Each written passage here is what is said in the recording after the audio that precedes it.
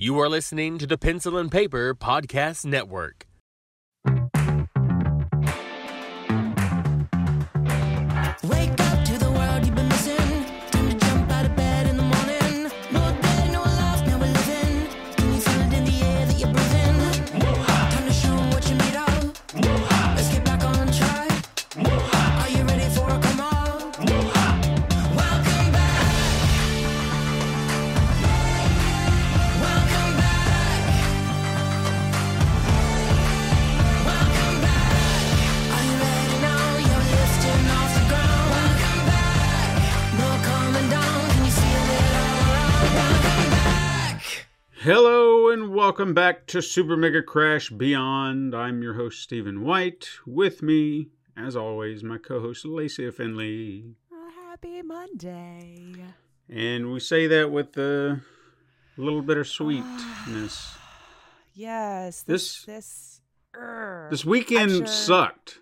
this weekend's rough. Yeah, the weekend was rough. Yeah, because granted, by the time we're recording this, we have not heard of a third. Oh my gosh, Because, you're right. you know, Richard, yeah. but we lost Yeah. two, in my opinion, comedic legends this week. Yeah. And both are known for a sitcom on NBC. Right? Oh, true. Yeah. Just two different Yeah. decades, and Yeah. it hurts. It really does. Like, I know Richard Mole really got me because, like, I mean, you and I, we've talked about it on a podcast. I don't know if it's been this one in particular or just like other ones that we've done together with Night Court and all that kind of stuff. You grew up watching that. Like, I know he's got a lot of other work. It's kind of like Lowell with Wings. Yeah. Like, I understand there's this large bevy of work that they have done. But you always go back to that first thing that you remembered, you know? Mhm. And I think John Larroquette's all that's left out of that original cast now, huh? He and Marsha Warfield. She's the Oh, okay. yeah. And I think what bothered me the most is you already kind of saw, like, with the revival, that John Larroquette had come back. So you're like, okay, so this kind of keeps the door open for any other potentials. I was hoping we'd see a ball. Yeah. But even then, I mean, we'd already lost. I know it's a little bit more than this, but if you think of the core cast that most people remember, Mhm. 3 of those 6 are already gone, which is Harry, Charlie Marky Robinson, Post. and Marky Post. So Yeah. they had already passed, and then so you're thinking, well, at least maybe we might get to see Richard Mall come back and Marsha Warfield come back along with John Larroquette, and then now Yeah. it's kind of, I don't know, and Yeah. I was really hoping that, I don't know, just something, you know, Yeah. we got to get to see him in that role one more time, and Mm-hmm. Because he was good. yeah. And he was good in a lot of things. I mean, I don't want to just like narrow it all down to, you know, Night Court, but like that's just what I remember as a kid. Right. And we always watched that growing up, you know, so that's just like the first thing I think of when I see him or hear his name, you know. Hearts out to them, you know, and his family and all of that. But yeah, and then Matthew Perry that's hurting me, yo. This one's getting to me. I shed a few tears over that one, and I might again. Yeah. I watched the crap out of that show. You know, we were kind of talking before we started here. It was like when I first moved out of my my first home, you know, got my own first place.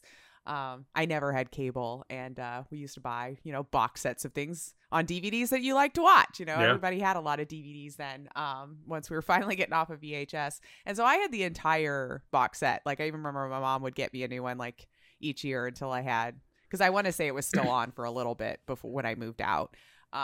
And then it ended in like 2005, I think 2004, 2005 was when they wrapped it up. So I ended up having all of them, and with no cable, like the Hubs and I watched that show so much, probably much to his chagrin at first, but now he can quote it right along with me. So what if he's like, I don't like, yeah, you're a liar. You're a liar. But oh, that one hurts. This one really hurts. I grew up with that guy, and I watched him a lot. He was great. I loved that show. Whatever you guys want to say about it, it doesn't matter. Like, I loved it. And as I'm seeing today, must have been a fan favorite all around as far as like the full cast, not knocking any of them, but there was something a little unique about just Chandler. Yeah. You know, like how he was being presented. You know, this hurts. This one hurts a lot. Well, as I was kind of telling you also off mic, he was probably one of the highlights of the show for me. He was always someone that I knew I was going to laugh at for whatever crazy thing that he was doing or saying or whatever. I loved his character. I loved everything about Chandler. He's probably my favorite. His cadence. Yeah. Was very unique. Also, could I be anymore? Insert whatever you want to put here. You know, like probably one of the most quotable. I mean, I know they've all got them, right? You know, like we'll always have Phoebe with Smelly Cat, right? Like everyone's always going to do that. And, you know, Jennifer or her character, like they had their own. But I want to say he probably had the most quotable one-liners that people would use, or even just saying things in his cadence, how he would present it, was very unique and very much, when you heard that, you knew who we were talking about. Yeah. Like he made that character what it was. And delivery, the line delivery is such it's a very specific thing that certain actors can do. And make it 10 times more funny than it probably was written on the page. Like you hand it to two different people and one is going to say it in such a way that you're just like, this is so funny.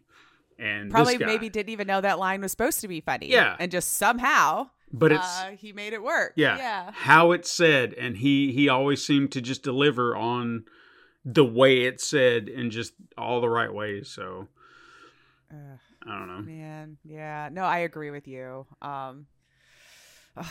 Heartfelt condolences to his friends and family and all of that. And I'll miss you, man. This one hurts. Yeah. So gonna have to go back and watch some of that, because that was also The Whole Nine Yards, which I know wasn't an amazing movie by any stretch of the means, and I don't know why I had it, but I did.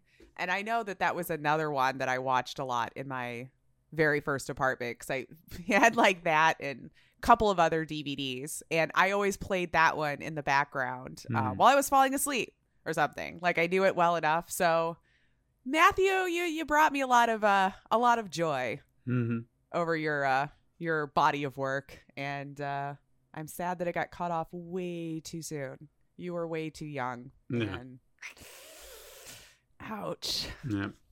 I think, and the last little thing I've got, and it's so random, but I always think about it when I think of him. And I think it was probably one of the biggest laughs I ever got out of him. And it wasn't even on Friends. And it's such a stupid fucking line, but it brought me such joy. There was a movie he did called Fools Rush In with Selma Hayek. And probably another one that I watched a lot because I had such a big crush on her and I thought he was funny. So the two of them together, I was like, yeah, I'm here. Yeah, you just wrote a movie for me. Thanks. Yeah, thank you. But she was introducing him to her family, and I guess there was some guy in the family who was maybe like an ex-boyfriend or something like that, someone who's sweet on her. And she's like, I'd like to introduce you to Chewie. And he goes, "Hi, how you doing? Luke Skywalker, nice to meet you." And it was just like everybody knows how to just slide it in there where you're like, wait, what? Yeah. Yeah. It was just like that. Everybody just kind of stared at it. It was like, oh, okay. And I don't know, like the very first time I heard it, it was just the funniest shit ever because I was not expecting that. And I laughed at it a pretty good while. So, yeah, he brought me such joy. Yeah, like this, I don't even know what else to say. That was another great movie. I know even he had a couple of other short-lived series. I know it was like Studio 60, which was maybe a season or two. I don't know. I feel like that one was really short-lived. But all I could think of is, my God, I'm so happy they got to do that reunion. Yeah. A couple of years back on HBO. I know everyone was wanting like some show, like a catch-up show. I kind of like leaving it where it was. Mhm. You know, we can just imagine that they all kind of just went off in their happy differences. Monica and Chandler are raising their twins off somewhere up to, upstate and somewhere nice. And, Phoebe and Mike are off having their own fun, and Joey's just always going to be Joey. And, Mhm. but what they did, I think, was good. I very much enjoyed watching that reunion. Again, all the nostalgia feels for me, getting to see them all together, and just so weird to see them 20 years later. Like, I can't even wrap my brain around that it's been off the air that long now. Like, Yeah. almost. Like, I'm getting so old, Steven, and I'm not a fan of how it's dragging me along here when I can say 20 years ago. Like, that just feels wrong. Yeah. It doesn't feel like something I should be able to say. But yeah, I don't know. I just wanted to say a little bit about that because this one really hurts. And yeah, it meant a lot. And he brought me so much freaking joy and such a quotable character. Man, I'm just sorry it got cut off so soon. And Yeah. I hope now you're at peace, whatever that means to you, Well, I don't want to veer off too far from where we're kind of going. I know we're doing tangents at the moment, or we might be going down that road, but Yeah. something I kind of wanted to comment on, where you talked about where people would have been disappointed or were disappointed they didn't do a new episode or something like that to catch up with everybody. As well as I do, no one would be satisfied based on whatever setup that they had created on where these characters are now. But then you have to ask yourself, so why are we dropping back into their lives 20 years later just to see what's going on? What are we doing? Like, what has changed? What do we need to know about? What would be our complication? Yeah, what would be the need? I guess unless you did like some made-for-TV movie. Like, that's just a Friends movie. But yeah, what would be the point? Right. What would be your plot line? What would you need from it? And I feel like we got that already. Yeah. I understand missing them and wanting to see them together again, because believe me, when the show went off the air, I was also very crushed. I know it went 10 years, and that's an amazing freaking run for anything, right? Like, 5 years is an amazing run for good shows. And it broke so many records. I mean, international success, like those people couldn't go anywhere anymore. Anywhere. It didn't matter. They knew you. You've been dubbed in a million languages, like you are out there. God, yeah. I think what they did was perfect, though. Right. Like, just having that get together, watching them kind of reminisce back on set, getting to chat with, an audience or whatever and talk about it. I think that was perfect. Yeah. I think that was really good. And I'm happy they were all able to make it. Well, the reason I kind of brought that up is it made me think of a show that is actually doing just that, coming back after 20 years and actually reviving it. And I don't know if you've had a chance to give it a watch, but Frasier came back. Oh, I knew it was coming back, but I don't think I realized that it had started. Yeah, it's on Paramount Plus. Should I? Is it worth it?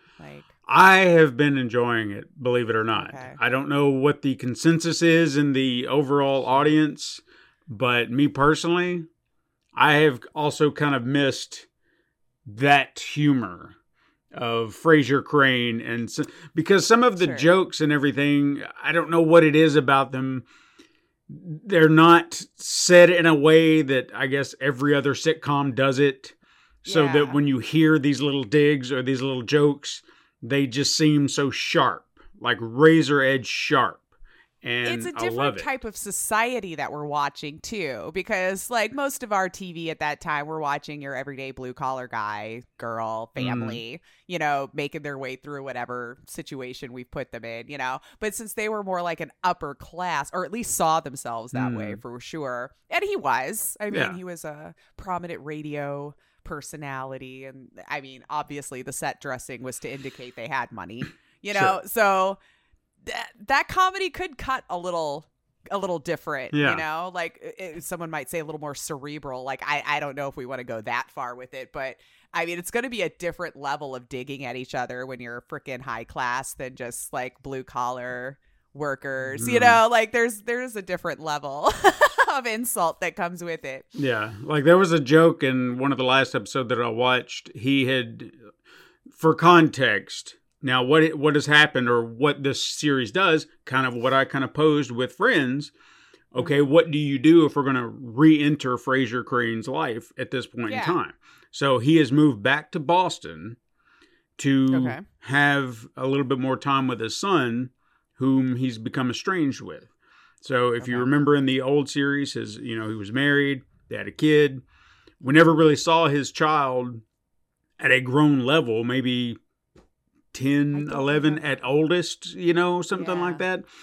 So we never actually got to see what their relationship could be like. Now his son is grown and they're just polar opposites of one another, obviously. His son is a lot more grounded. I think he's a fireman. He just, wants to live a regular life. He doesn't need anything fancy. He's not his dad. He's not his dad's family. He's more he's more like his grandfather, who they actually mention passed away. And that's actually how they start a lot of it, is that he's kind of moved on from that. I think he even, because I had to remember where they left the original series off, and he had moved to Chicago to start a talk show. And I'd forgotten about that. I don't remember either. Yeah. Okay. So they referenced that his talk show had ended sometime. He's kind of moved on, but he got celebrity fame from that talk show, kind of going from... I hope it was like a Jerry Springer. Well, it started like... I mean, he went to Chicago, for crying out loud. Yeah. Let's go. Like, it's apparently started as kind of a... I don't want to say Dr. Phil, but a show where he was actually talking to people, trying to get to the root of their problem. Like they showed like early episode of that or something like that, where he's like, yes, we need to get to the root of your trauma. And then fast forward to an episode toward the end of it, and it had become Jerry Springer-esque, where it's just chaos, and he's just reveling in it. And that's the personality people remember. They don't remember, very serious Dr. Fraser Crane. It's like, oh no, I'm crazy. Yeah. So that's the context there. So now he's trying to start a new life in Boston. He gets a job at Harvard, I think it is, to teach. And the dean wants him to spice up his class and wants it to be like the old show, like really get the kids engaged, because that's what they want, Right. And sets him up puts him in his class to where it is that, and he doesn't want any part of it. He's like, that's a part of my life I want left behind. So he runs out of the class. She's chasing him down. She's like, wait, Dr. Crane, you have class. He goes, at least one of us does. And it was just, I don't know, that sharp little dig. And I was like, yeah. So well, maybe I'll give it a shot. I don't know. I think I'm getting bitter from all the things that we're just remaking, where I'm like, I've seen this show. Yeah. But you know what? I'll at least give them credit, because I know that was another thing too that they kind of argued about, or I heard complaints about, that David Hyde Pierce was not in the show, or Jane Leaves. I was just gonna see who all came back. Yeah. None of them are in the show. I heard Roz was going to return, but I haven't seen her yet. I don't know if I haven't caught up to the most recent ones, but I feel like that's okay. I genuinely think that actually kind of works in its favor, because then you're not trying to just shove the nostalgia down. The same show. And be like, hey, look, it's the characters you all know. It's like, all right, so now we've just taken Fraser. We've supplanted him back to the city where we saw him, but we're not even doing the cheer stuff. Now, granted, you have that opportunity because he is back in Boston, but you're not jumping to it. And I think I even heard the showrunner say, we have to earn that. We're not there yet. He's like, let's establish what we got here. Then maybe we'll talk about doing all that other stuff. He said, like, right now, just for fun for the audience. Yeah. Like, here's a little something for you. Yeah. Like they've made a reference to it. I think it was in the first episode where they were at a bar or something like that, and someone had made mention of, like, you didn't have a watering hole. He's like, yes, there was one, and that's where they left it. He didn't talk about it. He just kind of mentioned it in passing. So I thought, okay. Yeah. So those things happened. It's been many years now. Right. Yeah. So. Oh boy. Anyway, I do want to touch on one other thing, and then I want to jump into what we want to talk about today. Yeah. Because I just want to piggyback off of last week's episode, kind of expand upon some of my Spider-Man 2 escapades since I got to play it, and since you weren't here for it. I was not, Yeah. unfortunately, But- but it sounded like you had a fun time though, regardless. And you enjoyed your birthday celebration? I did. Yes. I did. Yeah. Good. We never go anywhere, so we actually left for a weekend. Mhm. Oh, we Ooh. don't do those things. I know. Like slept somewhere else in a different state. Yeah. Like, what? I know. Probably Ohio when we went. That might have been the last time we went. Oh, yeah, anything, yeah. Honestly, yeah. Like Mhm. we just don't. Anyway, but yeah, it was fun. Yeah.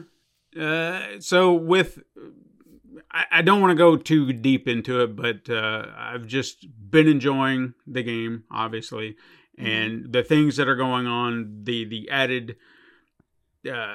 I'm trying to even think of what I really wanted to just touch on without going too deep into it. Story wise, I'll say this because I don't think I was too deep into it, but story wise, I have been right about a few things that I assumed, and then they added a few little wrinkles that I thought were perfect for this world that they're creating. It's almost like they found a way to do these stories. This is what Marvel should be doing, okay? The movie stuff where they are inspired to take a version of a story from the comics, and then they adapt it into something that pays homage to it, but also does its own thing. And I was like, that is wonderful. I love everything you're doing here because you're mixing it up. You're giving me this thing I'm familiar with, but you're also stirring it up a little bit and being like, you see what we're doing here? We're connecting these dots like that. I thought that was wonderful. And I'm going to do light spoilers, so if you don't want to know anything about it, 5 minutes. 5 minutes. Maybe. I don't know. Maybe that might be too much. So, Venom. Specifically, this is the thing I didn't really get a chance to talk about. Venom, when they said who's going to be Venom, I think that was the big thing that they were not touching on and be like, we're not going to say who Venom is. I immediately, seeing everything that they were presenting, I was like, I know who Venom's going to be. And as the story played out, I was right. It's Harry Osborn.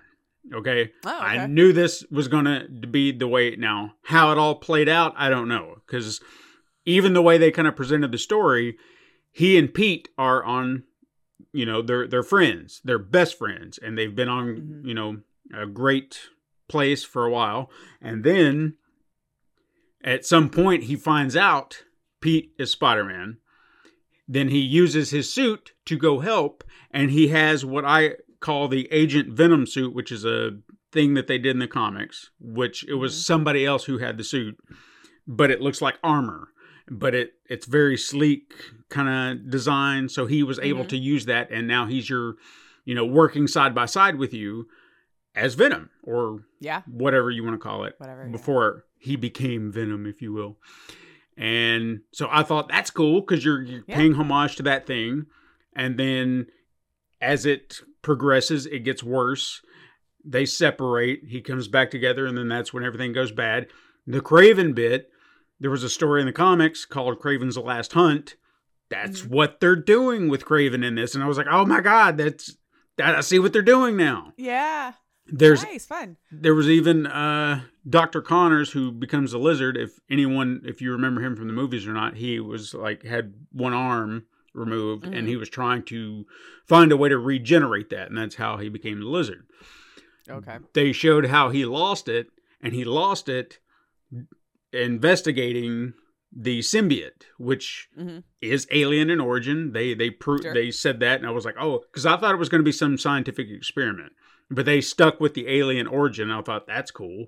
So when they found it, it attaches to Connor's arm and starts trying to rip it off, and they're just like, you got to remove it. So they cut his arm off, and I was like, oh shit. Yeah. It was a nice wrinkle. It was something new, but it worked within the context of the story. So good. Those little changes like that have just excited me to no end, because I was like, you're telling me these things the way I remember them, but also with a remix, and it works. Making it fun for you because it's new. Yeah, but still makes sense with the world Yeah, exactly. So I'm loving everything about the story. I feel like I'm on the last third of the game, I would say. Okay. I don't know if you remember seeing anything in the original game, but there was a point within the original game where you went from having a normal city to everything almost kind of coming under martial law. So there was like a lot more like enemy bases and stuff like that, to where it almost seemed like it was in a militarized state. And I won't say it's exactly like that, but I feel like I'm in that portion of the game where things around the city have changed. And I'm excited about that. Plus, I think I know what they're going to do for DLC now. I'm really excited for that, because there was a character in a side mission that they were calling the Flame. And there's these people who were like part of this arsonist cult going around burning shit around the city. Mm-hmm. And they showed the leader, and I was looking at him, and they weren't calling him anything but the Flame.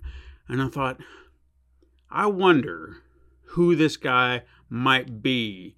But I think I have a hunch. And sure enough, I was right. It's Cletus Cassidy, the guy that becomes Carnage. Oh, and they didn't necessarily say it out loud like that. Mm-hmm. It was almost kind of like a passing thing. But in one of the story missions, one of his goals was to get the symbiote suit once he found out about it. And I thought, well, come on, that's got to be him. And then there was even a conversation later on where he's talking to a police friend, and she starts naming off aliases, and then one of them happened to be Cletus Cassidy. And I thought, fucking A. So I don't see that story progressing here, because I feel like that side mission was done. But I guarantee you that was a seed planted for DLC. So I'm excited for that. Excellent. For sure. But yeah. Nice. Anyway, that's not what we're here to talk about. I just wanted to touch on those if you're unfamiliar or wanted to talk about it. Mm-hmm. But we were talking about the Continental. The Continental. Yes. Yeah, it was a mini series that Peacock put up. I don't know, over the last month or so. Yeah, it's been about the last month. Yeah, I want to say maybe it's been a week or two since the last one dropped. Mm-hmm. But yeah, I don't know if people remember me saying this. And again, I can't remember where I've had these conversations with people, but I always said that I thought it would be kind of cool to get some sort of movie, or in this case, I guess miniseries, on like just the Continental. Like, what is the story around just that hotel? I don't even need John Wick in it. None of that kind of stuff. We've seen his story. It's cool. It's great. I love it. Don't get me wrong. But what about this hotel? So when I saw this come up, I actually did get a little excited. I'm like, I hope they did this well, because I've been wanting something like that. Yeah, I don't even know how to start. Like, so you got through it, right? Like, yeah. Now I'm familiar with, I don't know, how many of the John Wick movies have you watched? I've seen all of them. Okay, you have seen all of them. I have only seen the first two, and that's not for a lack of not wanting to watch them. 3, I actually have a copy digitally, but I have yet to get around to it. Longer. Yeah. Like, even by the 4th one, I'm like, guys, almost 3 hours. Like, your first one was an hour and a half, a nice tight hour and a half, and it was beautiful. What are we doing? Yeah. Even I had a little bit of a go see the 4th one when I saw how long it was. It's that thought process today where they feel like everything's got to be like that Killers of the Flower Moon 4-hour movie. Yeah, like, we're in a day and age of TikTok where nobody has any kind of attention span. However, movies are like, but we want you to spend an 1/8 of your day with us. Yeah, it's like, man, come on. Yeah, like, I love your movies and everything, but we can... Let's tighten it up a bit. Let's tighten it up. You know, there's always areas I can see that wasn't needed, that for whatever reason you added in, that I feel like would not have detracted from the story, would not have confused any of the audience, especially when you feel like you need a 10-minute sex scene. Those could absolutely be cut, because I'm sorry, there's no need. I know you might like it, and people do, and that's fair. And outside of an actual porno, there's no real reason to spend that much time on it. Which I'm like, kiss, lay down. We get it. Yeah. Move on. I've saved you 10 minutes. There was one scene where there was a sex scene, and then there was another scene where one was about to happen, and then they just cut, and it was like it was done. Beautiful. I thought, that's what you do, man. Like, I don't know why we're so obsessed with all of that, but anyway, when I'm watching them at home, I fast forward. Yeah. Because, like, it's just dull. I get it. I know what you're doing. Done it a few times myself. There's no surprises, you know, so let's move on, you know, like, I don't know. Been there, done that. Thank you. But yes, anyway, that was just my point of areas that could be cut in most any film, honestly. Like I said, outside of a porn, I get that's why you're there. Yeah, okay? sure. Those I get. You showed up for the sex, right? But outside of that, yeah, it's never needed. Yeah, well, like I said, for context, I've only watched the first two. Again, not that I have no interest. It's just I have not, for whatever reason, gotten around to part 3. Part 4 was coming out, and I thought, well, when that drops, because I guarantee you that one's also going to show up on Peacock at some point. And probably. I will. We've even talked about it, my wife and I, that we're just going to go through them. You know, just start make it from a weekend. Yeah, start from the first, and then just we'll go to them every week or every day. It doesn't matter. And so I was curious because I wasn't sure. I knew of the Continental. I knew of the characters from part 2 because that's where they really kind of introduced it all.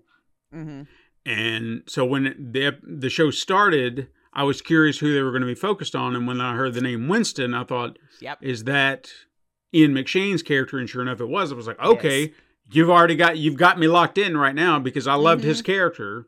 So we're going to get to see how, what is it about this character? What's his story? Exactly. Yeah.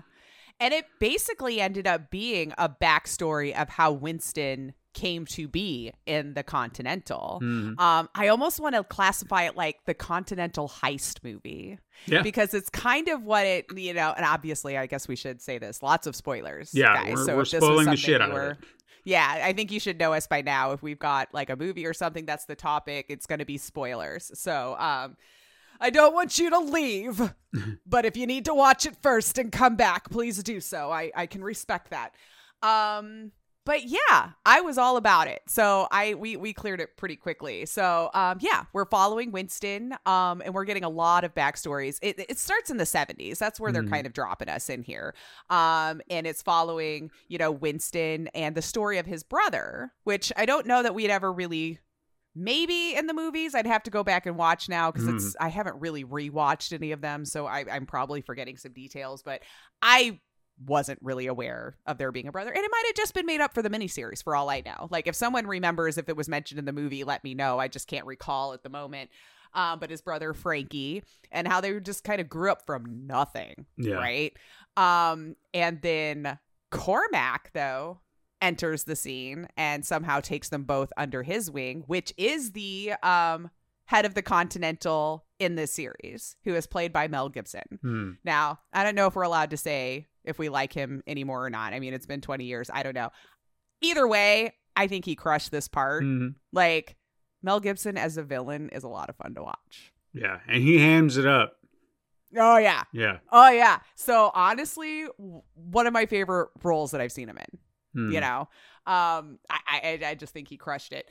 And even the guy that they got to play Winston, before I knew it was Winston, I looked at the hubs and I go, I wonder if that's who it's going to be. Because he nailed the mannerisms so well of Ian, how he played Winston. So, oh, crap. I should have wrote that guy's name down. Ian McShane. No, Colin Waddell. Thank you. Yeah. Yes. Yeah. That played Winston. Yeah. Him now. Yeah. Or in this show. So that whole dynamic was just kind of interesting to find out about. Like they were just kind of like poor children, having them do nefarious things, right, for him. And it kind of comes down to when we see this situation of, Winston and Frankie, I guess, burning a home for, Cormac, somebody did something to him. Hey, go take care of this, but told them nobody was there, right? Like you're just burning this person's home. Winston and Frankie were going to throw like a Molotov cocktail through the window. Winston insists on being the one to do it to help. He's the younger of the two. So Frankie's the older brother. I have the better arm. You should let me do this for you and everything. He's like, fine, man, but just don't chicken out. Just do it. However, the home was not empty. Yeah. And this kind of started that whole where they're going to split, I guess, because Frankie kind of stayed in the life because how Carmack took him under his wing, made him feel like family. Winston, it made it sound like went and did his own thing because he was in a completely different country when we really start to get to the meat and potatoes of the story that we'll be following. This was just kind of setting up why Winston and Frankie are who they are. Yeah. kind of heartbreaking. Oh, like, yeah. so heartbreaking. No. I don't know how well you could stand out there and listen to that and just not be done. Like, you're scrambled for the rest of your life. Like, that's a very trauma. I mean, to be doing it in the first place, of course. But as a child, thinking you're just burning an unoccupied home as opposed to just realizing you killed people, that's a whole other level, right? Yeah, that scene, that kid, just watching his face drop. I mean, it's like you said, I think with kids, there's sometimes you're doing wrong and you might break something, and then if you do break something, you have instant regret, even though you knew you were going to be doing it. But then when it actually happens, you're like, oh shit, oh no. Well, you're never thinking of what the repercussions will actually feel like. Right. Because you're still young. You've not done enough to like know any different. And if you're having a grown adult who is taking care of you, that is influencing these situations on you, I want to make him happy. He's taking care of me, man. He's doing good things for me. Didn't know you were lied to. But yeah, when the screams happened, and then he just realized, oh shit, what have I done? Like, that goes from, you're going to feel guilty, but then the guilt's just like off the charts. Yeah. Like, oh God. A whole other level you were not expecting to experience that evening. No. So that kind of sets it up, I think, fairly well with how those two ended up deviating. And then for whatever reason, Frankie stayed on with Carmack, actually did a lot of work for him. Right-hand guy is what it kind of made it sound like for a while. We don't see that a lot because really what's happening as it's starting is we're starting to see that downfall of Frankie splitting. Winston's already gone. I don't even know. Did they say how long it had been since those two had even spoken at that point? I feel like they said, but I'll be honest, I can't remember. I can't either. Years. It's been many years, I think, at this point. Let's say 10. That sounds probably about accurate. Sure. But Frankie's already making a mess of things, right? So I guess this is what older brother kind of did. And after they had this split, he decided to stay. I think Winston probably had too much guilt and's like, I'm out, which is hilarious to think about now in hindsight. But I guess every villain has a backstory of how they became a villain to a degree, right? Because, I don't know. Would you consider Winston a villain? Depends on how you view it. Yeah. Without saying too much, without spoiling the other flicks for you. But Frankie did a bad thing and stole something very important from them. And this is what I found interesting, too, because the Continental was a haven for criminals. It wasn't even just assassins yet. That was, I thought, was the most different, about giving them that background. It was just a safe haven for criminals. So you could be a crimer all you wanted, do all the things. You could go there. You're safe. It still had the same rules, like no fighting, no killing, no nothing on this ground, but it wasn't for just assassins. Yeah. Like Winston, I guess, was the one who kind of made that come to be, but I'm kind of getting ahead of myself. I just thought that was an interesting little point to put in there. Like, this wasn't what it always was. It was pretty much just, and to my understanding with Carmack here, that's what it was. Like, it was just a safe haven for criminals. There happened to be a lot of assassins there, but it was just a safe haven for criminals. And he definitely likes that power. Chica. I should have wrote her name down too. I should know better than I'm never going to remember these people with the face mask. Oh, well, I think she just went by. There was what did she call herself? Educator. Oh, yes. So I guess already part of a high table that exists at this point, I wish we would have seen it without. I'm so curious because that whole scene where she comes in for the thing that's stolen. I think at this point we're not supposed to know what it was that was stolen yet, but it was something very important to the Continental and the high table and basically the whole thing, right?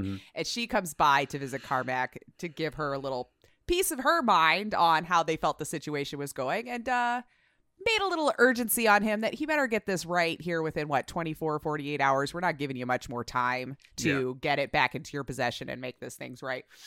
But something had to have happened to her face, because she's in like this half face mask that's almost looks like a porcelain mask, but you can see her eyes. So think of it, I guess, like our COVID masks now, but like all pretty, And apparently, I guess she took it off so she could eat part of his dinner when she came by his house. And like the whole reaction he had, I thought was just hilarious. Of like, what are you talking about? I'm still trying to get over her face. Because we didn't even say Sharon. Sharon is here. Mm-hmm. He is working with Cormac, and I thought this guy also did a pretty decent job of emulating like Lance Riddick's. Yeah.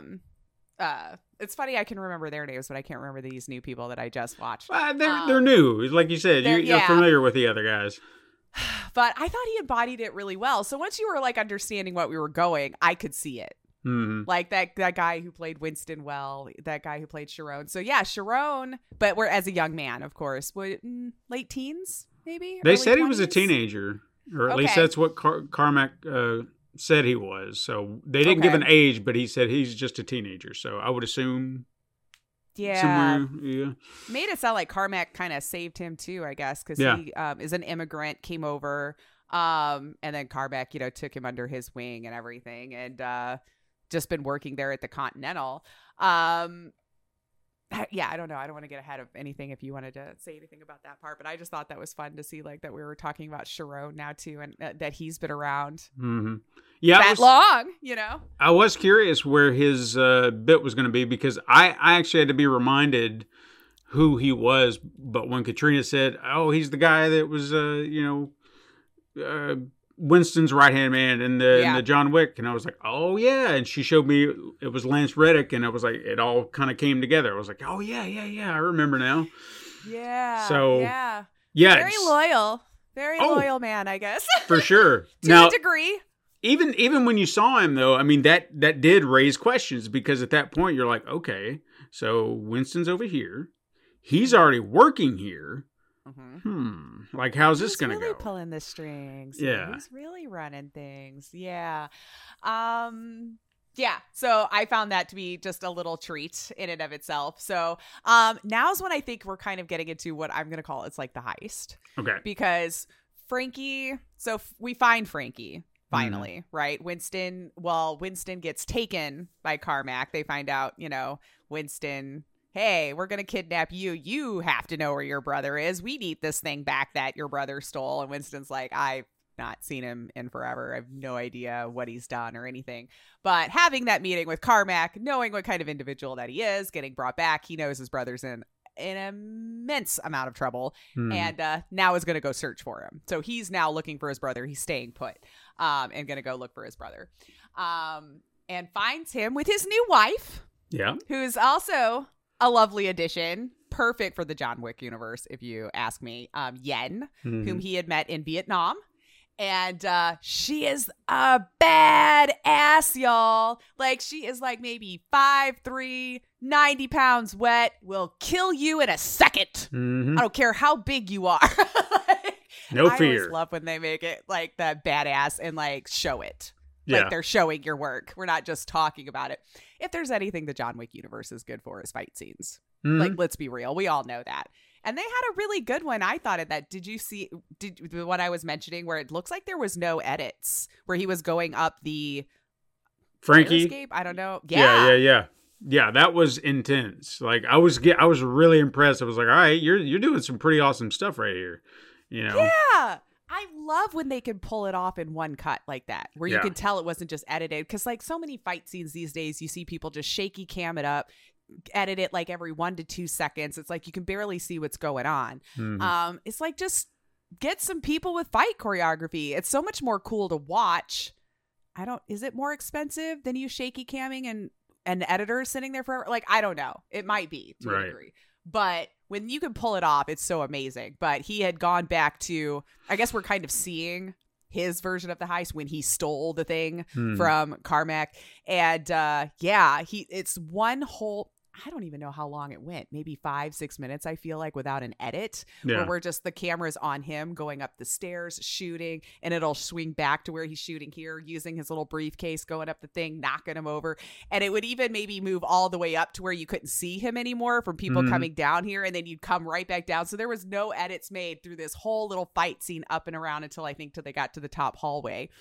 And him and his wife, I think, just crushed it. Sure, He yeah. got out of there.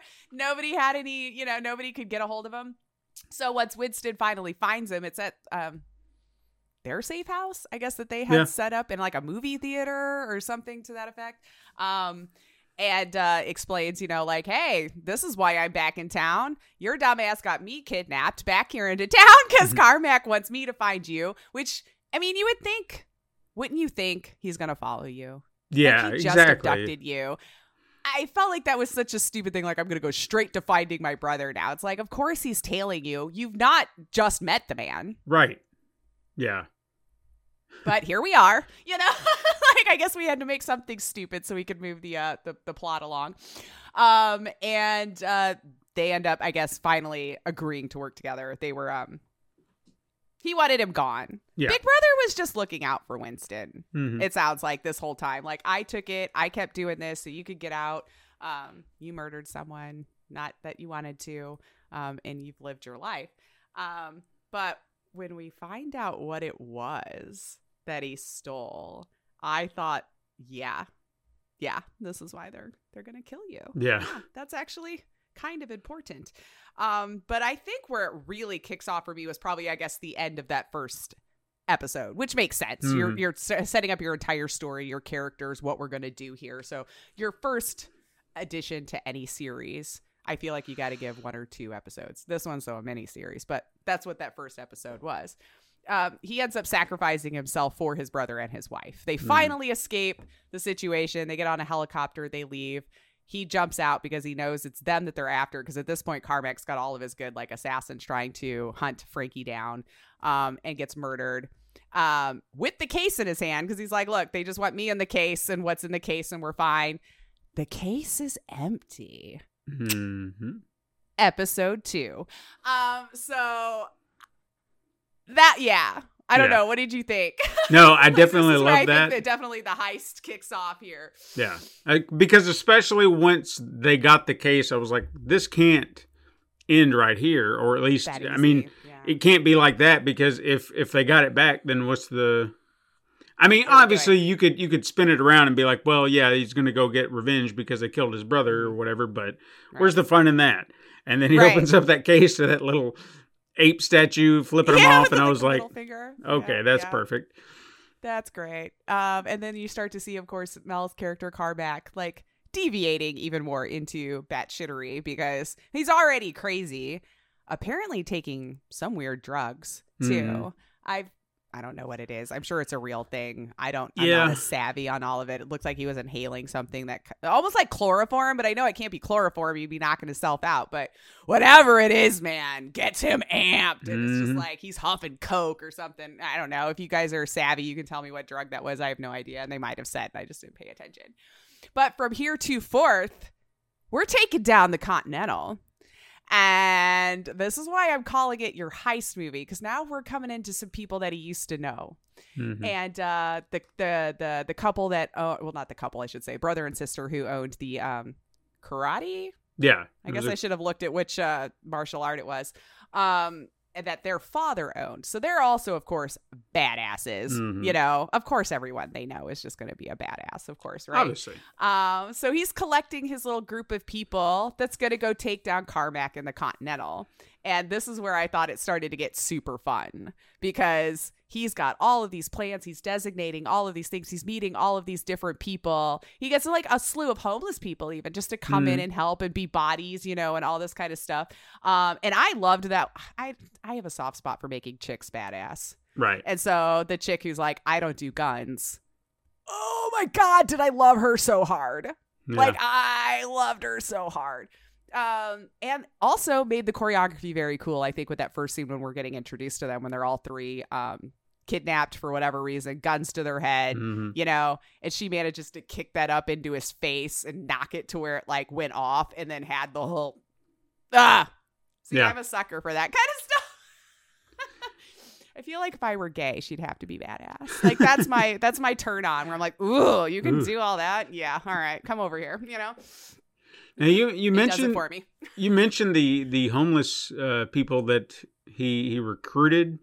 Now, did you connect a dot? Because I didn't at first, but again, this is Katrina. She remembers shit sometimes that Maybe I need to watch stuff with her too. Yeah, my Yeah. brain is not a steel trap. because she pointed out the woman who was kind of, I guess, their leader. I don't know Yeah. what you'd call her. She pointed out the pigeons off in the background. She's like, "Isn't that the same as the Bowery King, the guy that Lawrence Fishburne played?" And I was like, "Son of a bitch!" Oh, you know what? And she, Maybe so. yeah, she just kind of pointed out. She's like, "It looks like the same rooftop, the same setup." And I was like, "Well, I'll be damned, maybe." Because they I never, think she might be right. they never expanded upon it, but it was just the locale. And I thought about it and I was like, you're right. Maybe it is. Maybe they're subtly, because that's another thing I'll give this show credit for. They did not shoehorn in things like that. I was waiting for that moment where it's like, hey, this is Mr. Don Wick over here. And I they're was like, wondering if we were going to meet like Dad. yeah. And it was like, what?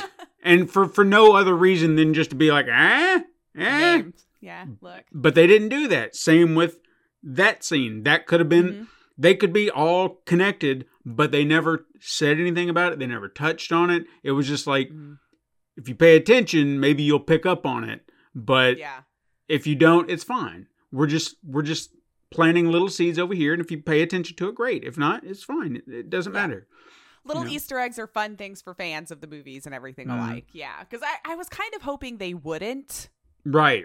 You know, and so yes, to your point, I'm very glad by the end of it, like there wasn't any talk of that, because I remember asking the Hudson, like, are we going to meet Dad or something here? Because I was trying to do the timeline, like 70s. He might have been born. I feel like he might have been, right? Like he's age appropriate in the Wick movies, right? Like he's not trying to play someone younger, so he might have been, but little, like super little. Because I'm trying to think of how much older Winston is than him. So I guess that makes Wick supposedly born in like the 80s. That seems young. Yeah, it does. I feel like he would have been a kid in the 70s. He would have had to have been a kid at least. Maybe just nobody knew who he was yet, but like, yeah, he's not that much older. I don't know. I know Keanu's like in his 50s, so I just figured we were putting John Wick, you know, in that same age group. But I could be wrong. He probably never said. I've never looked at nobody cared, right? We weren't caring how old he was. He's a badass and he's getting shit done. Where was I going? Yes, the heist. We're getting them all together and putting it all. I don't know. When we brought all those like back into London, I'm trying to remember now how they all knew each other, because they all knew each other from the past, or at least the brother and stuff knew Winston. And I'm trying the other guy too. He was hilarious. Like his the brother's right hand guy that they were together since like a war together and everything. Lemmy. I should have brought up IMDb and left it up here. I know me better. I think it was Lemmy, Miles, and Lou. I think were the three. There we go. Okay. Yeah. So I think know if there's really a whole lot to say for that, because like, I mean, it was like your typical montage scenes of them getting like stuff together and making the plan and practicing and you know, getting on board, you know, because she was definitely not. She didn't want to, because she is the thing. I guess her dad was like, I don't do guns, and so her whole life was, I don't do guns. However, that may have not been the case. Yeah, it sounded like there's like a whole side story with the another gang from Chinatown. Yeah. That owns all the things, you know, they're the ones that you pay me for protection. Protection from what? From what I'll do to you if you don't pay me for protection. You know, like those people. Or like, I'm just paying you, you have to pay me because you own a business where I think I own. And so they're, of course, trying to force her out of the dojo, like, I guess is what we'll just call it, the dojo. By, you have to sell my cigarettes here, which I thought was interesting. Like, just roll it up with a cigarette machine, you know, and she's like, no, and knocks it out there. She did exactly what I wanted her to do, though. You know, that's where I was like, oh God, I hope while they're in there, because I think this is where she finally gets on board, is they keep harassing her and they keep trying to tear the place up, and they have this one kid with them, I guess, that's just adopted. Supposed to believe it's leader's kid, but I don't think he actually was. I think it was just like brought under his wing. That came by with a gun and handed it to her. And whatever emblem and stuff that was on it, she knew right away to be her father. And so very confused at this point, her whole life. This has been the case. So they basically come by to bully her and like, we own this. We're taking care of it. They go in there and just start wrecking the place, wrecking all of it. And so I just remember when she was sitting outside with the kid, I just looked at my hubs and I'm like, maybe she should just set it on fire right now. I mean, they're all in there. And then when she had that moment with the kid, which again, like give him trauma now for the rest of his life. Like he had some sort of mechanism with a button on it, you know, that he was messing with. And she's like, do you want to know what that does? You know, like talking to a little kid like you would. And he's like, yeah, you know, she's like, go ahead, you know, and he hits it and it's C4 that sets off the whole dojo. And I'm like, yes, because like I know it's horrible to say, but they're not good people. No. And so I was like, none of them are good people. It's funny how I choose sides on bad people depending on how you present them to me in a movie. But yes. And that's how she ends up being, I think, completely on board with going ahead. And what else you got now? Everything's gone. Yeah. Your world you knew is upended. Nothing you thought was correct. And of course, it sounds like brother knew this whole time and just kept hiding it from her. I'm sure it was so she would still love dad. Sometimes you just got to do those things to not crash someone else's worldview of someone you probably admire and look up to. Yeah, I don't know if I'm getting ahead of anything you want to talk about there. Like, but I just thought it was so cool when we finally get into the actual heist of it. Their whole plan is to take down the Continental and Cormac. That's the whole plan. They figure out which floors they can go to. Oh, I almost forgot about Sniper Guy. Yeah. What a fun little treat he is. Just out of nowhere. He's just a very, very polite older gentleman who's, you know, very good, obviously, with a sniper gun.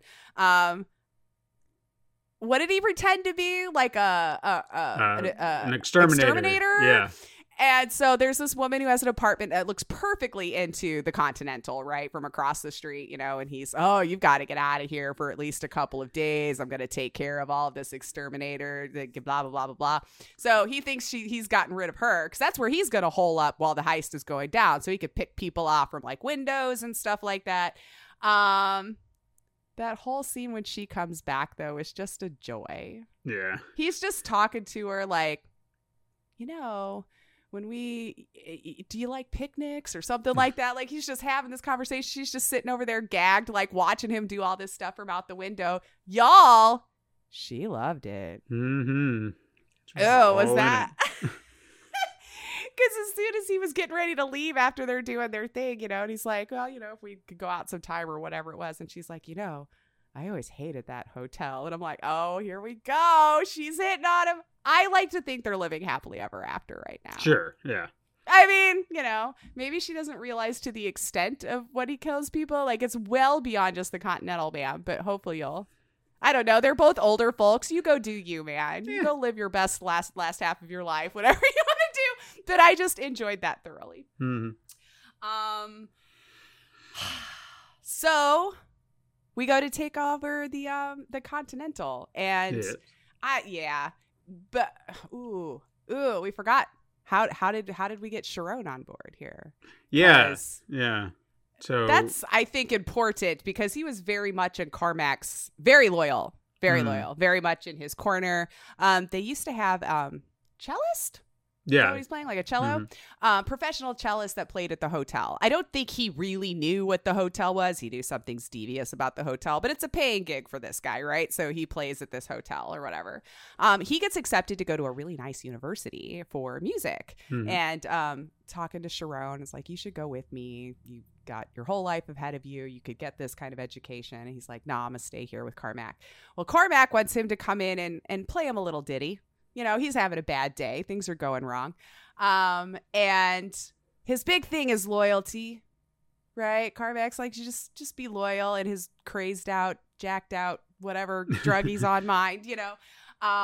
And the kid thought he was doing something nice. You know, he's like, no, he's very loyal. Like, I even told Sharon he should go with me or just go to a university. And he said, no, he'd rather stay here with you. Yeah. I think this is where Sharon had a change of heart, because that whole no business in the Continental, Carmac defeated his own rule. by killing this kid.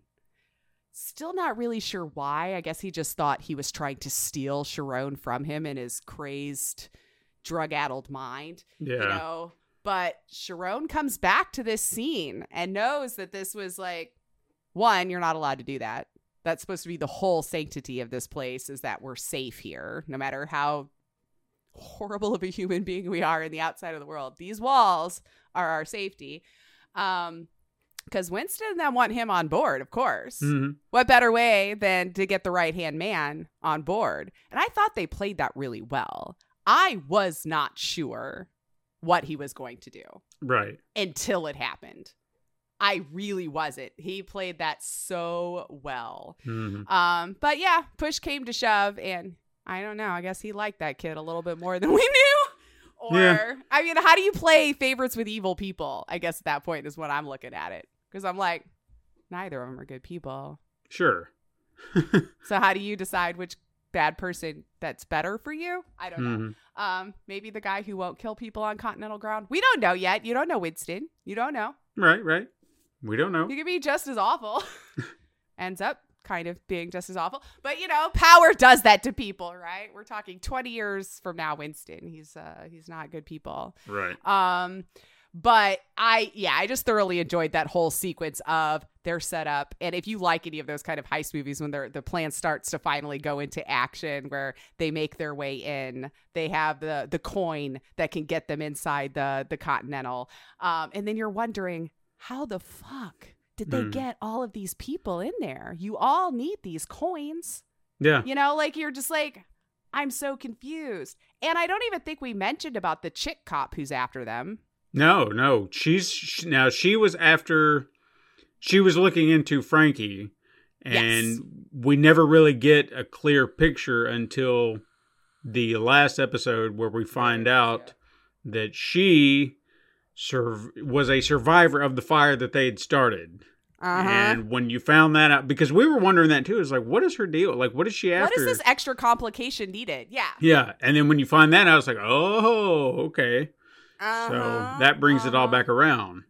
She was definitely looking for Frankie the whole time. And we're like, they did that another well, where it's like, I had no idea why we needed her in there. It seemed like there was enough complications going on. Like, why did we need this other level? And then when they find out Frankie's dead, she's like, all right, well then Winston. You know, like, I don't care right now. I need one of them. She even gave up being a cop because it was more important to her to find these people than to be a cop, you know? Another badass. I wasn't expecting her to be that cool either, but she gets her hands on a coin, and she makes her way into the Continental. So we've got all of this going on at the same time. We've got their heist trying to go on. We've got Carmack trying to find them and losing his mind. We've got her trying to find Winston, you know, and all this is happening as people are just getting killed and murdered and shot from windows and all this, you know, typical Wick fashion, you know, like, people aren't gonna go. But I do love that they highlighted, I guess they're twins assassins that Carmack kept going to like, fine, you guys can get it done. You get it done. And it was just a very strange couple of people. I'm assuming brothers, sister, twins, maybe. I don't know. Weird. Yeah, absolutely weird. Just weird humans. But good at what they do. For sure. Like, holy crap, even when you got into their fight scenes and stuff, they held their own just fine. Like, even with two of them, we had Yen, and was it Winston also trying to fight him at one point in the Continental? It was just like not making it. Yeah. And then the brother too, I think, was behind a bar trying to hide from him when they were trying to blow him up, and they couldn't do it. So, yeah. Jesus Christ. I mean, when that bomb came through, that was another thing I really liked, is how they utilized the mail shoots. Yeah, the mail shoots, and just using them to lob explosives. I thought that was pretty damn clever. But yeah, when that one grenade came through, and then dude just climbs back out like he was on, I was like, how the fuck? It's like final boss fight. Yeah. Like, why are you not dying, man? Because yeah, even his sister, which I think needs to do more work in horror flicks, because chick was bendy in weird, very like ways, like not like ooh. I was like, how do you do that and like not hurt? I don't know. Because that was that final scene with Yen and her, I thought was just so much fun to watch. Yeah, because Yen didn't give two shits whether she made it out or not. So we're going down. Like, this is how it is. And I kind of loved that they both respected the I'm putting my weapons down, let's go hand-to-hand combat. Loved that. I was like, you know what? There is a little bit of a respect code going on here in this tomfoolery. Fine. I mean, of course, good, bad guys. Sure. I just like, I don't know how to say the good guys one when none of them are good, you know? But that was lovely. She was just going to come out and blow herself up and everybody with it. Yen came out wearing C4 around her chest. She's just like, I don't care. We'll both go then. Fuck it. You know? Like, I've been trying to die this whole time. You know, you took away, Frankie's gone. I'm done. You know, I don't want to be here anymore. So when they had that whole fight, because I mean, she is tiny and that chick is tall. Yeah. So like, if they were both equally matched, I don't really know how well Yen would do. I say that, but I don't know. Maybe they're more squirrely when they're little or whatever. I just know like taller, you have a longer reach. There's a little bit more weight behind it. You know, like how do you can't do anything about mass, you know, like she just has more. When she wrapped her leg around her neck, I was like, holy shit. Like that bendy ass just got you. Oh yeah. Just like, how do you even explain it? Like it was behind her. Like she put her leg behind her. And then grabbed it. Like, kind of like, almost like an exercise, like you would do to kind of stretch your calves and your leg out. Back leg going towards your back, guys. Yeah, like, and then she just grabs her foot and just holds it from the back while it's wrapped around Yen's neck, and it's like, holy shit. Yeah, she's just standing there on one leg doing this like it's nothing. They actually had one of the cooler sequences, I think, also in the entire series. And I don't know if you remember this, but I know the Hub saw it. He made us rewind it a couple times because it really was kind of cool. They're fighting up on the roof. And when she gets back up, when she does that like weird like backflip, gets up and you hear all this stuff crunching where it's like, oh, God mode just got kicked in. Yeah. As they're fighting, Yen does a kick that she dodges, like does this like back real quick and straight back up. Like, I don't even know how to explain it. You all have to go watch. It was just like with such grace that she just like leaned back as quick and then back up and started fighting again. That was just, I don't think it was wire work. It might have been, but my God, was it slick that she was just like out of the way, back into it. And I mean, we had to watch it a couple times. It was just so cool how she managed to back. I feel like not, because she's so bendy. Like she probably was able to do that quickly, you know, with fight choreography and then just right back into position. I don't know, guys. If you're going to watch anything, go to that last episode, go to that roof fight between Yen and her. You won't regret it. It's really cool. But yes, go back and watch it if you don't know what I'm talking about. You'll notice it now and go, oh, holy shit, you know. But yeah, so Yen wins because of course you do. I guess in this right here, there's a pool on this roof, which I find it. Is it a pool or is it just like a nice? It seemed like a little water pool pond, something like that. Something pretty that they built on the roof or whatever. And of course, they're having a pool fight scene because, I mean, it's there. So we knew it was going to happen. They're going to fall into it at some point and have some, you know, chick fight scene like that. But when she almost won, I thought she was actually going to get Yen there at the end because nobody is necessarily safe. We've already had a couple casualties on the Winston side at this point. And she comes up with the C4 around her, and then Yen's just like, and hits the button. And I still think, would water save you? I know I've got to suspend disbelief a little bit here, but she was right next to her and just under the water and was fine. All right, well, think about it. I mean, there is that guns, you know, you shoot a bullet at the water and it's supposed to ricochet off. So there's like this level of density with the water. So the impact, I'm sure she would have felt a force, but maybe not all the force because you'd have all that water kind of protecting. Yeah, maybe. Because I know that movies lie to us when they shoot into the water. They do. Like it never would go through the way that they're making it sound like. Like once you've gone in there and gone deep enough, you're probably safe. Yeah. From a gun, you know.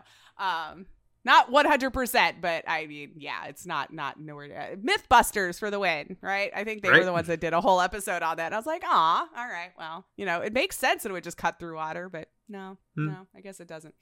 But I guess all in all, in the end, when he finally comes up to and gets Cormac, but not before Chick Cop catches him. And this is what we were saying, too, because Winston just kept getting taken there for a little bit, like each step of the way, like somebody else would grab him up and bring him somewhere. And I'm like, your plan is falling apart here, man. Yeah. You can't stay put. Like, they just keep taking you, like you're kind of the glue for this thing going on. And you know what? As soon as she revealed why she was looking for him, I almost was like, you know what? I do. Yeah. Okay. Yeah. You have this coming. So however this, I couldn't blame her anymore. You killed her whole family and she watched them burn. Yeah. Whether intentional or not, he's trying to explain he didn't know, but would you care at that point? Probably not. If you were the individual whose family was killed. Yeah, I don't know. I mean, I tried to see it from both sides, because I understand the trauma she went through, but at the same time, we saw the trauma that he went through in doing that. And it was like, I know you didn't mean to do it and you felt terrible. And I kind of want her to acknowledge that, but also understand that she's grieving. Yeah. So I'm just like, I don't know. So it was hard to, I didn't know what to do, as far as my feelings were going, because I was like, she's justified, totally. And I don't know that I would believe him telling me, I didn't know, because I'd be like, yeah, you're just trying to save your own life right now. Mm-hmm. I don't know that I would have believed him. But of course, his friend who's in the hotel across, well, not a hotel, apartment building across from the street from the hotel, shoots her through the window, right? Thankfully, he's like, no, stop, it's fine, I would like to think at the end she knew. Yeah. And I don't know if that's how they were setting that up because, Carmack finally gets to the point where, he's gone everywhere to try to hide from these people. He's like, he knows his number's up. He's been running through the hotel walls. He's turned off lights, trying to hide. I mean, we're watching him run as best that he can. There is a 13th floor that they have everybody on. I guess the people who are running the show, if you will, actually runs the hotel and all of its dark secrets, so he makes his way into that room, which is not accessible from the elevator. Mm-hmm. It's just a room that they know exists in the hotel, but nobody, except for save a few, knows how to actually get to that room in the hotel. So I think it was from there where he's like, I'm done. And they have this mechanism that they could set off to where the whole hotel will get basically locked in. Yeah. So you're seeing metal bars coming down, full on doors. So you can't even see out the window. And then I guess the hotel was supposed to just explode on itself. That's kind of how I took it. Yeah. Some safety precaution. So Carmack's just like, screw it, done. And he sets this thing off and tries to make his way out, And that's where they're trying to find him, is finally that last moment where Winston confronts Carmack and tells him, you lied to me. Did you know those people were in there? Yes. Mm-hmm. Yes, I did. And I know you wouldn't have done it had you known. So, that whole stupid thing that villains do at the end where they're long speeches where they have to just keep talking about the things that they did instead of just shooting and killing people. Because I feel like villains would survive so much longer if they stopped feeling like they had to tell everyone what happened before they kill them. You're giving them too much time. Yeah. To kill you. So I was thinking in that final moments where we're having the showdown with Winston and Carmack, and you're wondering who's actually going to get on top. She manages to make her way through and shoots him. Yeah. And actually kills him. He didn't even know he was the one shot at first. It was one of those scenes, which one did she kill? She wanted him. And then threw the gun and walked away. So I think she heard Carmack say that he lied and it was him all along. I assume she did because she was in the area close enough that you would have heard that. Yeah. And I feel like that's why they even had that sequence of seeing her walking through and then him saying that at the exact same time. Was that supposed to... I don't know. She threw the gun. She walked away. She was done. So she didn't kill Winston. We got Carmack finally, which I think is so funny that it ended up being her after this whole thing that you just set up and all of the people you just got killed. Because the homeless people, as we were mentioning, that nobody knew was in there. They thought they were just regular assassins or criminals or whatever walking alongside them. Because as he hit that button, it's going off in the hotel. Like, it's on. When this is going off, apparently crime is allowed in the hotel. We've had a breach. Someone's doing this. This means go for it. We're killing whoever it is. And they just blended in. Yeah. So then when it came time to like corner Carmack, everyone started doing that whole, everyone had a gun pointed at the next person in a circle kind of around the room. And we're like, and that's when he decided to shut the lights off and start taking off.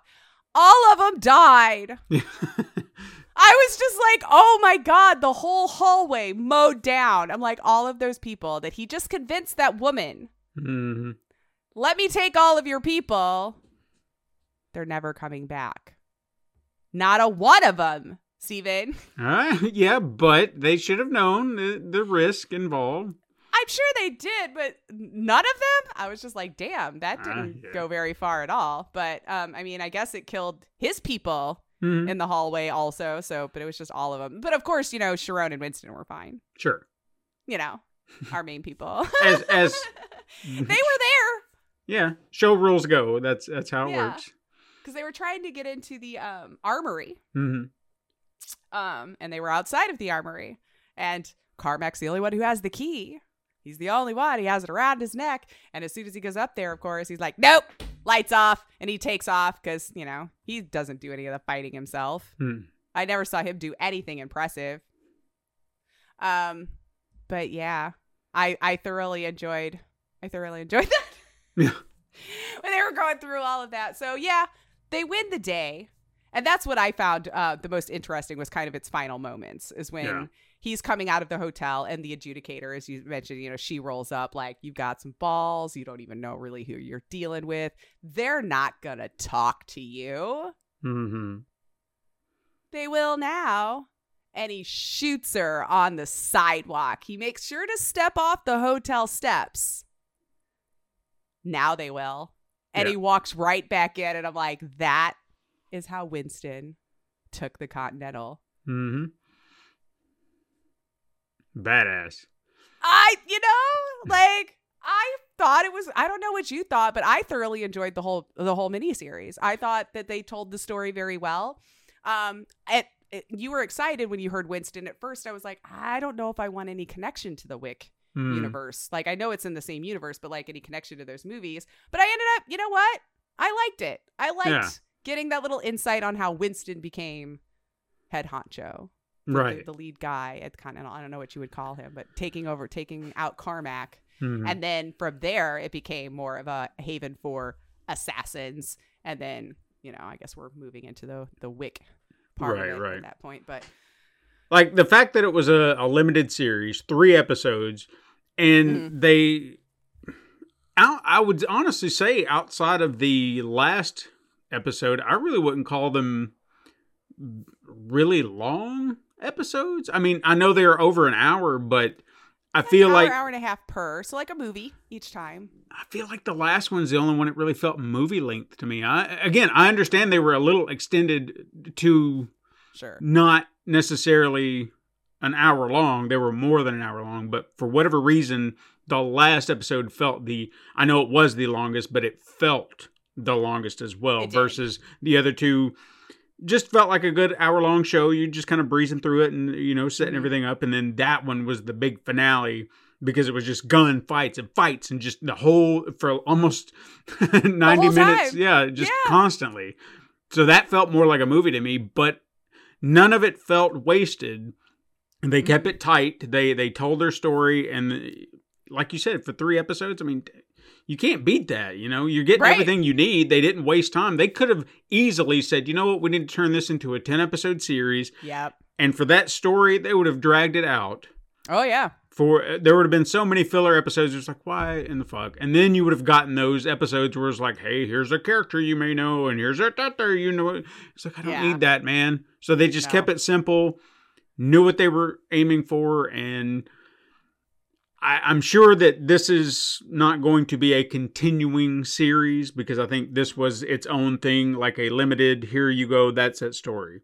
I do too, and I hope it is, honestly. But if they wanted to do something else, maybe play around. It doesn't have to be, like you said, you don't have to attach it to everybody. So if there's maybe another character that you maybe want to explore who's not closely tied, who may be interesting, or just maybe nobody at all. You know? Or a different part of the world. That's not the only hotel for assassins at the Continental. That's just one of, to my understanding. I mean, there's that whole organization. The whole organization, that I think would even be how did even the high table come to be? What is even all of this? I think you could explore all of those and have a really good time, and it still doesn't have to connect to anything that you've already done, because we're just telling that isolated story of this one. It was the same thing I said about Walking Dead. Every time they kept doing a spinoff, I'm like, there are more interesting places than the States. Yeah. Why is it always in the States? You know, Georgia and then California. Of course, now I heard he's in France, because I guess he's never leaving The Walking Dead. He's the only one. Yeah. That's I find it interesting that Norman Reedus is like still going with this show, and I've not watched any of it. I have no idea. An old boss of mine that I got addicted to it initially texted me the other day, and he's like, well, you got your wish. They're in France. And I'm like, I have no idea what you're talking about, because that's literally all he said. You got your like, I haven't talked to him in forever. He's like, Walking Dead's in France. And I went, oh, cool. I said it kind of sounded like a romantic comedy, like, you know, Walking Dead in France. Let's see the misadventures that, you know, Norman Reedus gets into. Why can't I think of his character's name right now? Anyway, that gets into Daryl. There you go. Daryl Dixon. Daryl Dixon. But yeah, I guess that's just his life now. I guess. I mean, if that's makes him happy, sure, go for it. I mean, keeps him working, I guess. Yeah, I've lost all interest in that whole universe. I don't care. I stopped about halfway through season 9, I think, and I never finished it. We were just getting to the Whisperers, and I was just like, oh my God. That's about where I dropped off to, somewhere in there. I was just like, I don't need this anymore. You're wasting my time. We just got to the point where everything turned into like a soap opera, and that's why I was just like, I can't anymore. Like, you guys are having way too many hour-long episodes of just dialogue, and you're killing me. I'm just so mad about this thing. I'm so mad about it too. What are we going to do about it? I don't know. We'll just wait and do it in like 3 or 4 more episodes, and then we'll take care of it. It's like, all right, well. Let's talk about it for 4 more episodes, though, first. I'm like, oh my God, nothing's happening anymore. And then what's his name left? And then I was like, we're done here. I don't know what we're doing anymore. Anyway, we're not talking about shit. No. But no, this was solid. I'm glad you talked me into watching it, because I really did enjoy it. I tell you, one of the things we haven't touched on that I really thought elevated it is they chose some choice music tracks for a lot of the scenes. Good call. That was so on point, and I loved their music choices, especially in the last episode. Just various little tidbits, and they're all over the place, but they feel like they're within the context of that time period. Not all of them maybe, but most of them felt very contextualized to the 70s, and I appreciated that too. So yeah. No, they did. Yeah, I feel like even the other ones, they do a really good soundtrack too, especially going behind when the action's happening and everything. It all makes sense. Or even just like that, they're walking down, you know, they're getting ready to just walk to go do some planning, and they'd have some of that going on in the background. And that always is a nice touch when you get some people who understands that tone and can really make those two marry together very nicely. And it's good. But I noticed it in the first episode, but even the way they ended the very first episode with him coming back to the dojo and being like, we need guns or something like that. And they're playing Children of the Grave from Black Sabbath. I was like, fuck yeah. Yes. So on point. Very good. Yeah. So I don't know. I mean, I enjoyed it. Yeah. I hope other people will check it out. If you were into the John Wick universe, I think you would enjoy it, especially if you're one of those that are there for like amazing fight scenes and everything. I don't think they disappoint in this one either. No. And I would even say, if you haven't even given it a watch, like John Wick, you can just jump into this, no problem. You don't have to know these characters. You can't spoil anything. No, it's a prequel, so we're not spoiling anything in the future. No. You just may not understand why we care that it's Winston and Sharon and all that stuff, but whatever. You could still appreciate it for its own thing. Absolutely. You can take that as just like a jumping off point to say, okay, I'm getting to know some characters that I might know in the movies later on. But it's not going to make or break anything that you watch in the movies had you not watched them. Just give it a watch. I mean, I think you're not going to be confused. No. It just adds context if you happen to know the movies. That's it. So. Right, yeah. Which might be the reason why you clicked on it. I don't know. But, and I mean, it might take you a little bit of time, because like we said, I would say like 4.5 hours for the whole thing. It's about an hour 20 each. And then the last one was, like you said, I think hour and a half, maybe a little bit longer. Sure. I'd have to go check. But it's about watching 3 movies. 3 nice, tightly edited, put together movies. So it's not like you're there for 9 hours because they felt like they needed to talk for an hour out of each 2-hour episode or something. Like they kept it moving. Yeah, make it like just a 3-night event, just like they did on Peacock. So you just start one night and say, we're going to watch this episode tonight, this one tomorrow, and then you're going to be done. And you still got time to watch whatever else if you want. Right. And then John Wick's will just take you the next year. I don't know. It takes so long. But no, I thoroughly enjoyed this. I thought the cast was very well done also. I'm always impressed when someone can nail those mannerisms so well. And I tell you what really did it for me with this guy playing Winston from, emulating Ian McShane's version of it was when he was in that hotel room with the one woman. Yeah. And she was like, are you coming to bed? And he was holding the drink, and just like, I haven't finished my drink yet. And the way he did that and like did the whole, I was like, that is him. You just totally embodied that actor right there so perfectly. Like, even if you hadn't told me it was supposed to be Winston, I might have been like, is he playing Winston? Like, that's how well he did on some of those lines. So hats off to you, sir, that I cannot remember your real name. I'll look it up later and try to remember it another time. Sorry, my brain sucks. Like, I remember faces and stuff, but I can never remember names. But good job. Like, I almost want to look him up. Like, have I seen him in anything before? I think he didn't look familiar to me, but he has to be working. Yeah, I think I've seen him in 1 or 2 things maybe, but it wasn't like I recognized his face. I just kind of went back through his filmography and was like, oh yeah, I've seen that and I've seen that, but I just don't remember him 100%. But yeah, he did a great job. I think he's a solid actor. Yeah, he just doesn't have the gravitas of Ian McShane. He hasn't got that voice yet, but he's working on it. He'll get there. Yeah, we're younger Winston. Like even younger Winston wasn't into this world yet. Like he thought he was just going to do his own thing in London. Yeah. And got drugged back because of his brother's tomfoolery. Oh, you know what? I don't think we even mentioned what it was they stole. Yeah, the coin press. Yes. So when we were all going, how the hell did he get all of those people in the hotel? There you go. They were printing them out coins, and then, slowly throughout the week or whatever, they were all checking into their rooms and made it very easy for when things went on lockdown for them to already just be there and ready to go. Which, I mean, he never did get back. I mean, Winston has it now, and I'm assuming does get that audience with the high table, since, we had movies way in the future. But I don't know. I still love that. I thought that was such a badass way to end the show. Sure. I really do. It's just, I'm now an asshole murderer, and this is how it is. I'm taking this thing over. I wanted to just make my own way. I got a little taste of blood now, and this is how I'm going to, do this.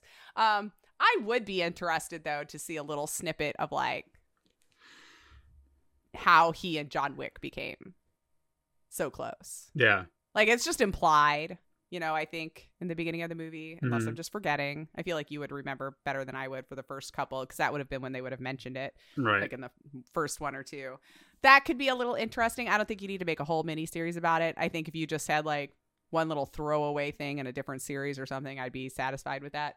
But yeah, I think from here, if they wanted to do anything more, I'd be more interested now to see something about with the high table or how that came to be. How did this organization even come to be? Right. I think that would be more interesting because we really don't know much more about them. By So- design, I'm sure. You're not supposed to. It's supposed to be this elusive thing, that people are aware of, but like don't know. But I now that I've kind of had my itch scratched for the Continental, that would be my next request. So if anybody's listening that could make that happen, I know it would be several years from now, but that's fine, Sure. unless you're already making it and I just don't know. But yeah, I think the high table would be interesting. I would love to. I still want to know what happened to the adjudicator too. Like, what's Sure. with the mask? What was with your face, man? I know. Why didn't we right? get to see it? And I she's know it's weird, right? I don't know if you know the who- gross face. Well, we got to see it like after she got shot in the head ever so briefly, but we Yeah, still don't really kinda, know I what guess. happened. That's a Uh-uh. pretty gruesome scar. Yeah, she was missing some stuff there for sure. Yeah. So yeah, when Mel was eating and saw it, it was just like, well, like, how are you thinking of anything else right now? I'm still thinking of her face. Like, yeah, she knew it was a power play to show that face. Like, And I also thought it was disappointing because she is such a lovely looking woman in real life that they covered her face and then only to make her look more grotesque. It was like, well, damn. I should look her up here to see. Like, Uh, I don't. Again, Katie- I'd have to. Katie McGrath is her name. I knew her from Supergirl. She played Lex Luthor's sister, and I recognized her eyes. Like I could just tell it was her. And Yeah, now that I'm seeing her face, I was like, yeah, Yeah. I think I remember her from a couple of things from the past for sure. hmm. Jurassic World. All right. Yeah, she was the assistant to Bryce Dallas Howard. She was babysitting the kids when they showed up at the park. Ah, okay. All right. Yeah. Yeah. So fun. Yeah. I don't know. I thought they all did a really nice job. And again, yeah, like I said, I don't know if we're allowed to like Mel anymore or whatever. But that was I don't know. I'm like, it's been 20 years. Hopefully he's made amends and changed. I Mhm. think it's fine unless he's just been continually doing it and just better about not being caught, then fine. Yeah. But I would like to think in 20 years, people can grow. Yeah, And you would. change You would into hope. different people. But either way, I enjoyed his character here. I don't Mhm. know. There's certain actors now, like in their later life, that I'm enjoying their work a lot more than I did in their earlier stuff. Yeah. But Hugh Grant's one of them. I'm very much enjoying later life Hugh Grant than I ever did his earlier work. Yeah. Getting with Guy Ritchie, I think, was good for him. Like, I don't know. He's just had way more fun roles since he's been doing that. But yeah, I think they all did great. It was a great cast. Hmm. I want to look up that one chick too that played Yen, because I'm hoping she's just like some really awesome martial artist. Mhm. Oh, wow. She looks way different here when they're not making her all up to look, Right. like she's been crawling through all of the drenches like her entire life. I don't know any of these things. All right. Mhm. All right. Well, maybe more moving forward. Here we go. But Yeah. yeah, I don't know. Go watch it if you like action. And you got Peacock, I guess, too. Sure. Yeah, you gotta have because Peacock. like nothing's just free anymore on TV. I loved it. I don't know. So Yeah. yeah, the Continental down. I want to hear about the high table next. Yes. So who do we got to write for that? I don't know. We'll NBC? hit up Peacock and be like, hey, well, I guess it'd have to be Lionsgate since they're the producers, and there's complications. People and whoever owns whatever. I Everybody don't wants know. their money. Yeah. Yeah. I don't know. But yeah. Yeah. That's Yeah. what I want. And since we moved into, assassins from all over the world. Hello. All over the world. There's so many people Yeah. that we could do. Well, siblings, what did you think of the Continental if you saw it or Yeah. what have you? You can tell us on social medias, all the platforms that we're on at Super Mega Crash, because we're on every single one of them that I am aware of that's not that we complicated. know about. Yeah.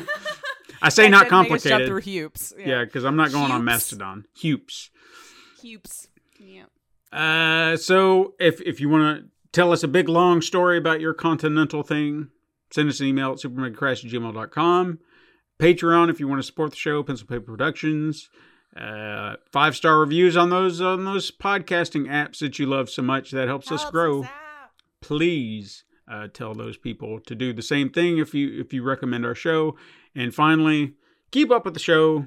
pencilpaperproductions.com/super mega crash. Links are in the show notes. Join us again next week, siblings. But until then, go beyond your limits.